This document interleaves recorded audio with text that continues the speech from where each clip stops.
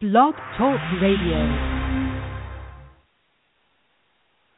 Loading Erika's podcast. 5, 4, 3, 2, 1. Live from New York City, it's the Erika Finn Show, and your host who gets up close and personal with celebrities from the stage and beyond, Erika Finn. Hi, everyone. I'm Erika. Welcome to the show. I am here tonight with composer and recording artist Lucy Simon. Lucy began her career at the age of 16, singing folk songs with her sister Carly as the duo the Simon Sisters. While raising two children, she co-wrote and produced In Harmony, a Sesame Street record, and In Harmony 2, both of which won Grammy Awards. Lucy made her Broadway debut in 1991 as the composer of The Secret Garden, for which she received Tony and Drama Desk nominations, the Drama Log Award, and a Grammy nomination for the recording of the score. Currently, she's the composer of the music behind the new Broadway musical Dr. Zhivago, which is set to open on Broadway on April 21st. Lucy, welcome to the show. Thank you so much, Eric. I'm delighted to be with you. This is such an exciting time for me and for our collaborators on Dr. Zhivago, because it's been such a long journey, and we're just getting into the theater now, and it's really an exciting time. Yeah, so how did, you say it's been a long journey, how did Dr. Zhivago originate? I think I'm the responsible partner because after The Secret Garden, which I so adored doing, I realized that you cannot commit yourself to doing a musical. It's such a huge undertaking unless you really love the property. So I thought, now what am I going to love as much as I've loved The Secret Garden? And I've always been interested in the musical palette and the emotional texture of Russian literature. So I decided, okay, I'm going to do something that's Russian. And I sort of went through my favorites, the usual suspects, Anna Karenina, War and Peace, Crime and Punishment, Brothers K. And I thought, no, that's just too huge and too tragic. I can't do that. And then I thought about Dr. Zhivago, which was, I knew as a film, and watched the movie again. I said, no, I can't possibly do it. And I read the book, and I said, no, I can't possibly do it. And I read the book a second time, and it's not easy to read that book, I tell you. And then I was captured by the fact that the last chapter of Dr. Zhivago are 25 lyric poems that Pasternak, as Dr. Zhivago, wrote about the events of the novel. So it was telling the story in a different form, in the form of poetry that he had done the prose novel in. And I thought that's what composers do. We write songs to capture the essence of what is happening. So that was sort of my first step of, I think I can do this. And then I went to try to get the rights for it, which was quite wonderful, and I did. I went to Owen Laster, who was the head of William Morris at that point, the literary agency, and I said I really wanted to do this. And it happens that the rights were owned by the Feltrinelli family. Feltrinelli was the publisher who took the manuscript and took it out of the country and under wraps and published it in Italy, and was very devoted to getting this done. It was a huge undertaking. My father was a publisher. He was the founder and co-publisher of Simon and Schuster, and also a man very devoted to his authors. He was a publisher actually of the most accessible War and Peace, and he published Will Durant. He published The History of the Russian Revolution of Trotsky. So I sort of came with that pedigree, and Owen Laster said, okay. So I got the rights, and I got a producer to do it, and it's been a very long journey because it's a huge project. And my initial enthusiasm of just, oh my God, and I started with melodies that just came out of the book, and I was so excited. But it's a huge undertaking. So it's I mean, what captures the majority of people in the film and in the musical and in the novel is the love story between Zhivago and Lara. But it's really about the five main characters who there are three women who love one man and two women. Three men who love one woman and two women who love one man, and that's the center of the emotional story. It's also about the creation of art and being able to overcome the enormous upheaval of war and revolution, and that lasts with art and with love, and that's the main message that I find exhilarating. It's the rebirth. It's the continuity of life past death through art and love. Okay, now I know it hasn't opened in previews yet. Have you have you been able to go? Have you been able to see a run through yet and see it? Oh, sure. You have, yeah. Oh, yeah. From start to finish. Not on the stage. I mean, we just finished in the rehearsal room last Saturday. We had the run through, and it was really quite thrilling. And it's when you've been with something for so long, to see it take shape and sort of go from sort of these sketches to sort of a black and white blueprint to then becoming Technicolor. It's really very exciting, and I'm very happy with it. Oh, it has to be incredible. I mean, you're seeing your baby that you've developed. You know, I mean, the music is everything. I mean, music for me is everything. It's like the most that's where all the emotion comes from. I believe how that. Do you, how do you even start compose? Like when you sit down and say, okay, you have all the rights now. It's time to start composing this music. Where do you start? How do you get your ideas of what you want it to sound like? Well, first of all, I have to sort of get into each of the characters to see if I can find their voice. And so I, with Lara, I'll find a melody that feels right for that moment.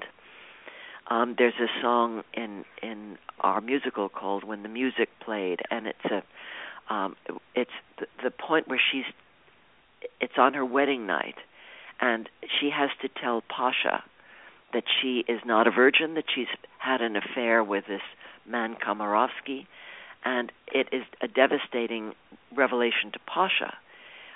It's done differently in the book and differently in the film, but we have her singing this song to Pasha, that when the music played, the world would fade away and I'd sail through and she dances. She has this image of Komarovsky, and she was just swept off her feet, and then she has to tell Pasha that it was sort of like black magic, and she asks him to forgive her, and she says, can we have the music play for us in our life? Well, that sounds pretty corny. I'm sorry, I shouldn't have described it in that way, but it's a way of finding her voice, and the waltz that captured her, that seduced her, that she had with Komarovsky.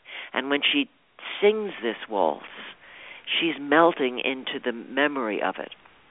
And in fact, Des staged it with Komarovsky coming into their bedroom in her imagination and waltzing with her, and it's really quite wonderful. But I had to find where Lara's voice lay and what she was trying to say, and my main instrument of songwriting is as a singer. So I start with a melody. I often don't even sit at the piano and do it. I just sort of feel the way it should go, and I feel it from my throat, which is the communication instrument. And so what's sort of interesting is I have a wide range, so that when I'm singing, when I'm trying to create songs for men, I go down into my lower range, and I couldn't create a song for Zhivago in my soprano range. It just doesn't work. So it goes down there. And then when I do duets, I do it. I go from my lower range. You were always there, and then I go beyond the dark. So I go into the soprano range when I'm singing the soprano, and when it gets to be quintets, it gets to be kind of funny on my multi-track recorder. But that's how I do it, and I find the voices within the voices. Now, as you start composing, do you then run certain songs by the director or producer? Like, is it a kind of a collaborative effort in terms of like, okay, this is good, but the director's thinking more of this in terms of this scene? Like, is it a collaborative thing, or do you just sit down and just get all your creative energies out and then totally collaborative? Totally collaborative. Mm-hmm. I've written so many songs for this musical, and we sort of go through what does this work, does that work, do we take part of this and put it in there, do we completely start over? And Des McAnuff is an amazing director because he's very much involved every step of the way. We have a lot of trial and error. And what's sort of interesting is as the cast comes in, as like Cam Mutu, who's our Yuri Zhivago, has a way of acting and expressing, and some of the phrases that I've written for the character of Yuri Zhivago get altered by the way he wants to perform it, and that's a very exciting part of this, that you sort of tailor it to the actor's vocabulary and emotion and particular vocal style. How has been composing Zhivago been different from your first experience with Secret Garden? The Secret Garden just came a lot more easily. A simpler novel, a novel of 250 pages written for a young audience, and a novel of 550 pages, dense. Wow. Prose and poetry. Yeah, it was just finding the right voices and telling the right story, because there's so much story in Zhivago, and it's not written in linear fashion. So the task of Michael Weller to find the right blueprint and tell the right elements of the story was an enormous task, and that was his first thing. I mean, he sat down and wrote an outline before we really started writing the script and the score to go with it. So when I said that when the music played, that came early on because we knew that we wanted to have that moment of the marriage of Lara and Pasha be interrupted by this revelation that Pasha couldn't tolerate, and that was the event that led him to become a revolutionary. He couldn't bear it that his beloved, the beautiful Lara, who really symbolized the motherland, was defiled by this bourgeois tyrant, and he rebelled against that, and that made him want to start a revolution.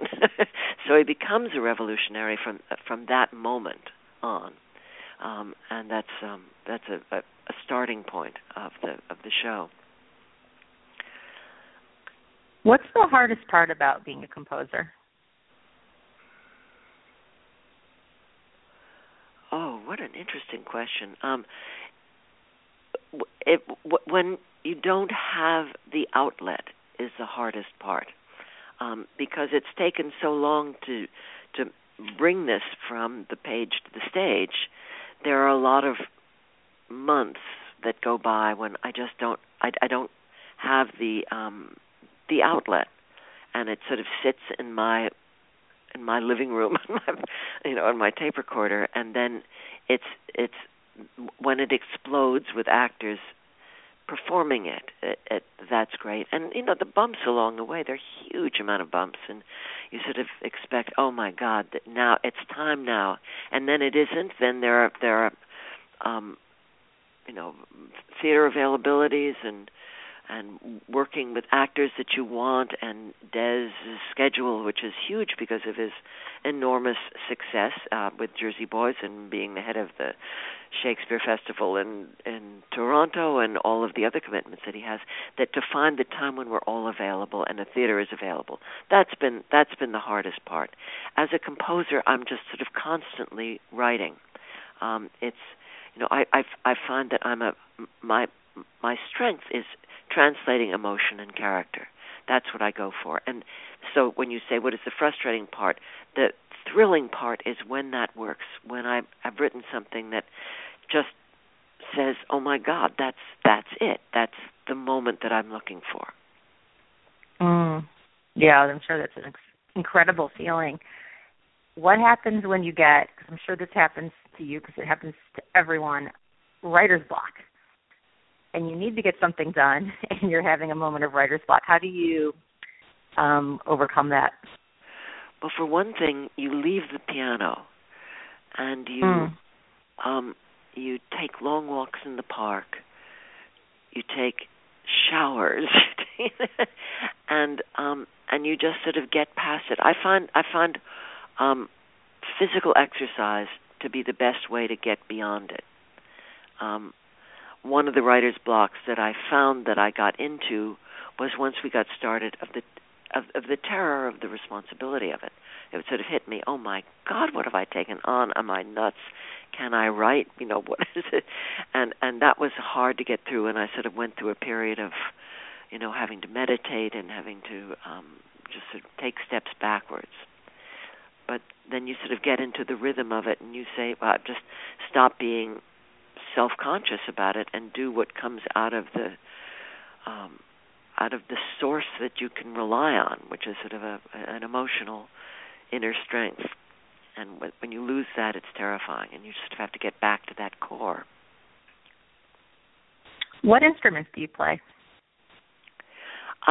Well, as I said, the primary one is my voice, but I do play the piano and I play guitar, but it's my voice that is the main instrument, because that's the one that best communicates emotion, because it comes. I mean, if you're a singer and you understand singing, it starts from your diaphragm, and it comes right up through your core into your vocal cords and takes over your being.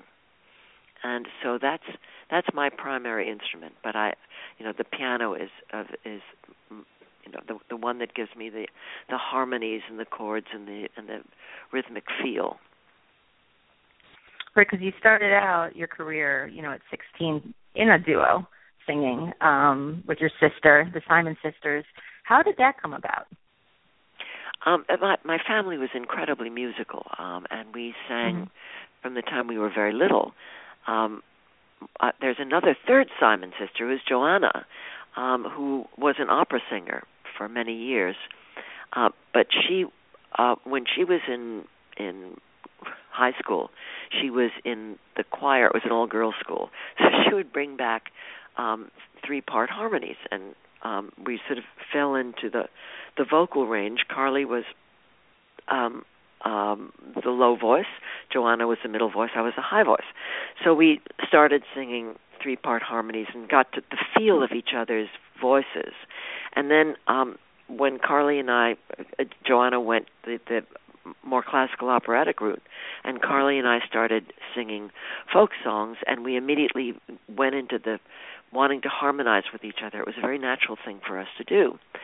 So the first song that I ever wrote was Wink and Blink and a Nod, and I wrote that because I'm dyslexic, so I have a hard time memorizing things. So I had to memorize and recite a poem in class, and I thought it's just hard for me to memorize a poem, but I immediately put a melody to it. So that worked beautifully, and I memorized the poem. I tried not to sing it in class, but that was the song. And then Carly and I were singing it, and we harmonized it, and we decided, wouldn't it be fun to sing together? So we did, and it was really quite wonderful. Our first gig was in Provincetown. We went on our summer vacation with our one guitar, and we decided we would sing for our supper, and we went around and we got a job at a place called the Moors, and we rented a little rooming house for $50 a week, and we would hitch our way to the Moors and sing our few songs. And a lovely story that we love to tell is when we were hitching our way. It was about a mile and a half down a road to the restaurant, and we would hitch the two girls in our matching dresses and carrying guitar and our high heels, and people would pass us, and we said, how could they pass two girls with a guitar?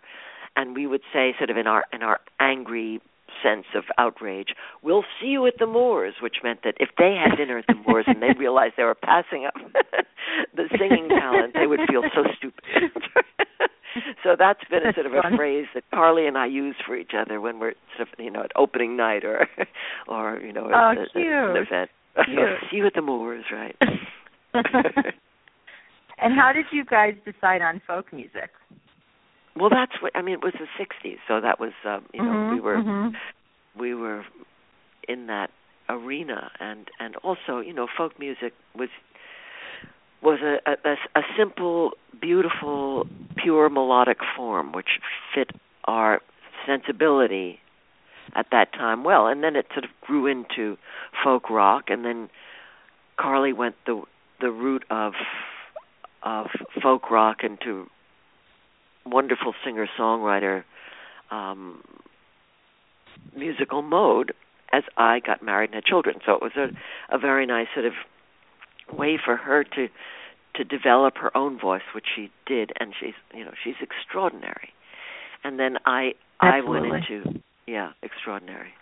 And then I found that I did a couple of singer-songwriter albums, and I didn't really have as original voice as I would like to have had, because you're married, you have children, how much are you going to write about that? So I decided that I wanted to write for the theater, so I then went in that direction. And I guess The Secret Garden, well, I did the children's albums when I was raising my children, the In Harmony albums. I got other writers who wanted to express the child side of them, to write something for a children's album. It was a project I did for Sesame Street, and the idea was that it would be the albums were called In Harmony, and we would work with each other, we would write songs for each other, and we would sing for each other, and it was just a wonderful collaboration between artists and the desire to do something for our children. And that won Grammys. We did 2 albums of those. And then when I got to be a little bit older, I wanted to step out of the family arena. Well, I first did. The Secret Garden was perfect because it was about finding your own voice as a child. I had written, while I was sort of learning my craft as a writer for theater, I had wanted to do The Little House on the Prairie, which was something that I watched with my children, and I really got into the spirit of that, and I wrote a whole score, which was wonderful, but didn't work because we couldn't find the book to go along with the wonderful score. So then it was the work that I did for Little House on the Prairie that led me to The Secret Garden and led Marsha Norman and Heidi Landesman to say, okay, let's see what you could do for The Secret Garden, and so that's how that became my first musical. Did you go to the theater much growing up? Was Broadway I sure something did. That was? Mm-hmm. I sure did. One of my father's authors, or George Gershwin and Oscar Hammerstein, along with Will Durant and Tolstoy and Trotsky. Wow. He was. Actually, my father's first publication was the Schnabel edition of the Beethoven sonatas. So music and art and literature was very much intertwined in my life. Arthur Schwartz was one of our closest friends, and he would come and he would sing his scores for the bandwagon, and then Oscar Hammerstein would come to our little children's productions, tolerated sitting through our childish plays. But it was a great breeding ground for the Simon sisters as singers and writers. We never thought of being writers in those days. It was just singing. And then we found we had our own musical voices, so it was a wonderful step for us. Now, how old are your children now? My grandchildren go from age 7 to 12. So my children are adults and parents, and all the children are musical. I just got a video of my daughter lives in California, and I got a video of her 7-year-old daughter sitting at the piano singing a rock song. It's really thrilling, just thrilling. That must be neat to see. Yeah, that must be really neat to see. And Carly's children, of course, Ben Taylor is a fabulous singer and songwriter, and Sally is a wonderful singer, and my daughter Julie is an amazing singer, and my son Jamie is a great pianist and a guitarist. They don't do it professionally, but they're just brilliant. It sounds like you're all very close family. We are, indeed. That's nice. Very nice. It's a great pleasure. If you weren't a composer, what would you be doing? Can you even imagine? What an interesting question. I'd probably be a doctor. I was very much into healing arts. Or I'd be doing something with children, because I care very much about the development of the human spirit and nurturing that. I think that's why The Secret Garden so appealed to me. But it would have to. I can totally see that. You have that demeanor. You have that energy that I can even sense in our conversation, for sure. I'd go to you if you were a doctor. Oh, thank you. What's one thing you would like to tell your 15-year-old self? Trust yourself. Listen to yourself. Admire yourself. Love yourself. Be generous. I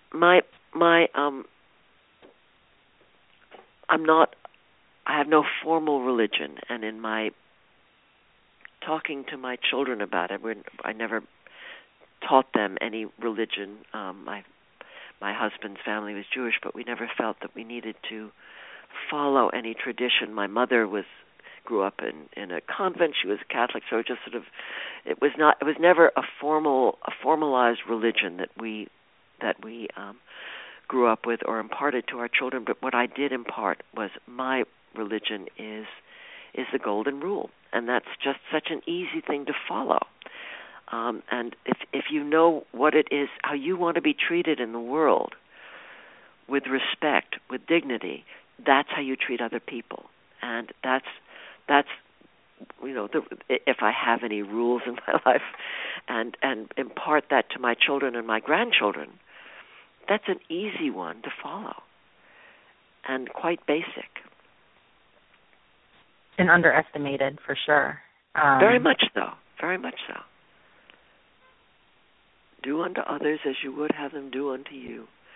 Absolutely. That tells you a lot. That tells you a lot how to go about being a person in the world, and what your responsibility is. And I think we each individually have a responsibility to the world and other people in it. And it grows. It's sort of like, you throw a pebble into a lake and you see it ripple out.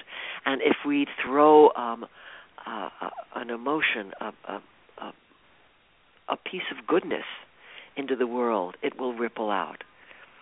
And it comes back to you.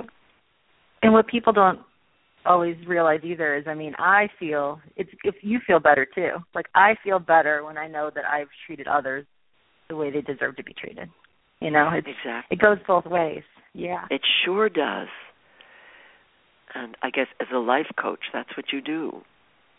Probably very much so, yeah. Mhm. Now, unfortunately, it's almost time to go. But before we go, I have a little game I like to play with my guests. It's called 60 Second Speed Through, and I'm just going to rapid fire some questions at you. They're easy questions, don't worry. And we'll see how many we can get through. Okay. Schopenhauer. You ready? Yes, go ahead. All right, here we go. Oceans or mountains? Ocean's 11. Cats or dogs? What? Cats or dogs? Do you like cats or dogs? I love dogs. Me too. Are you an early bird or a night owl?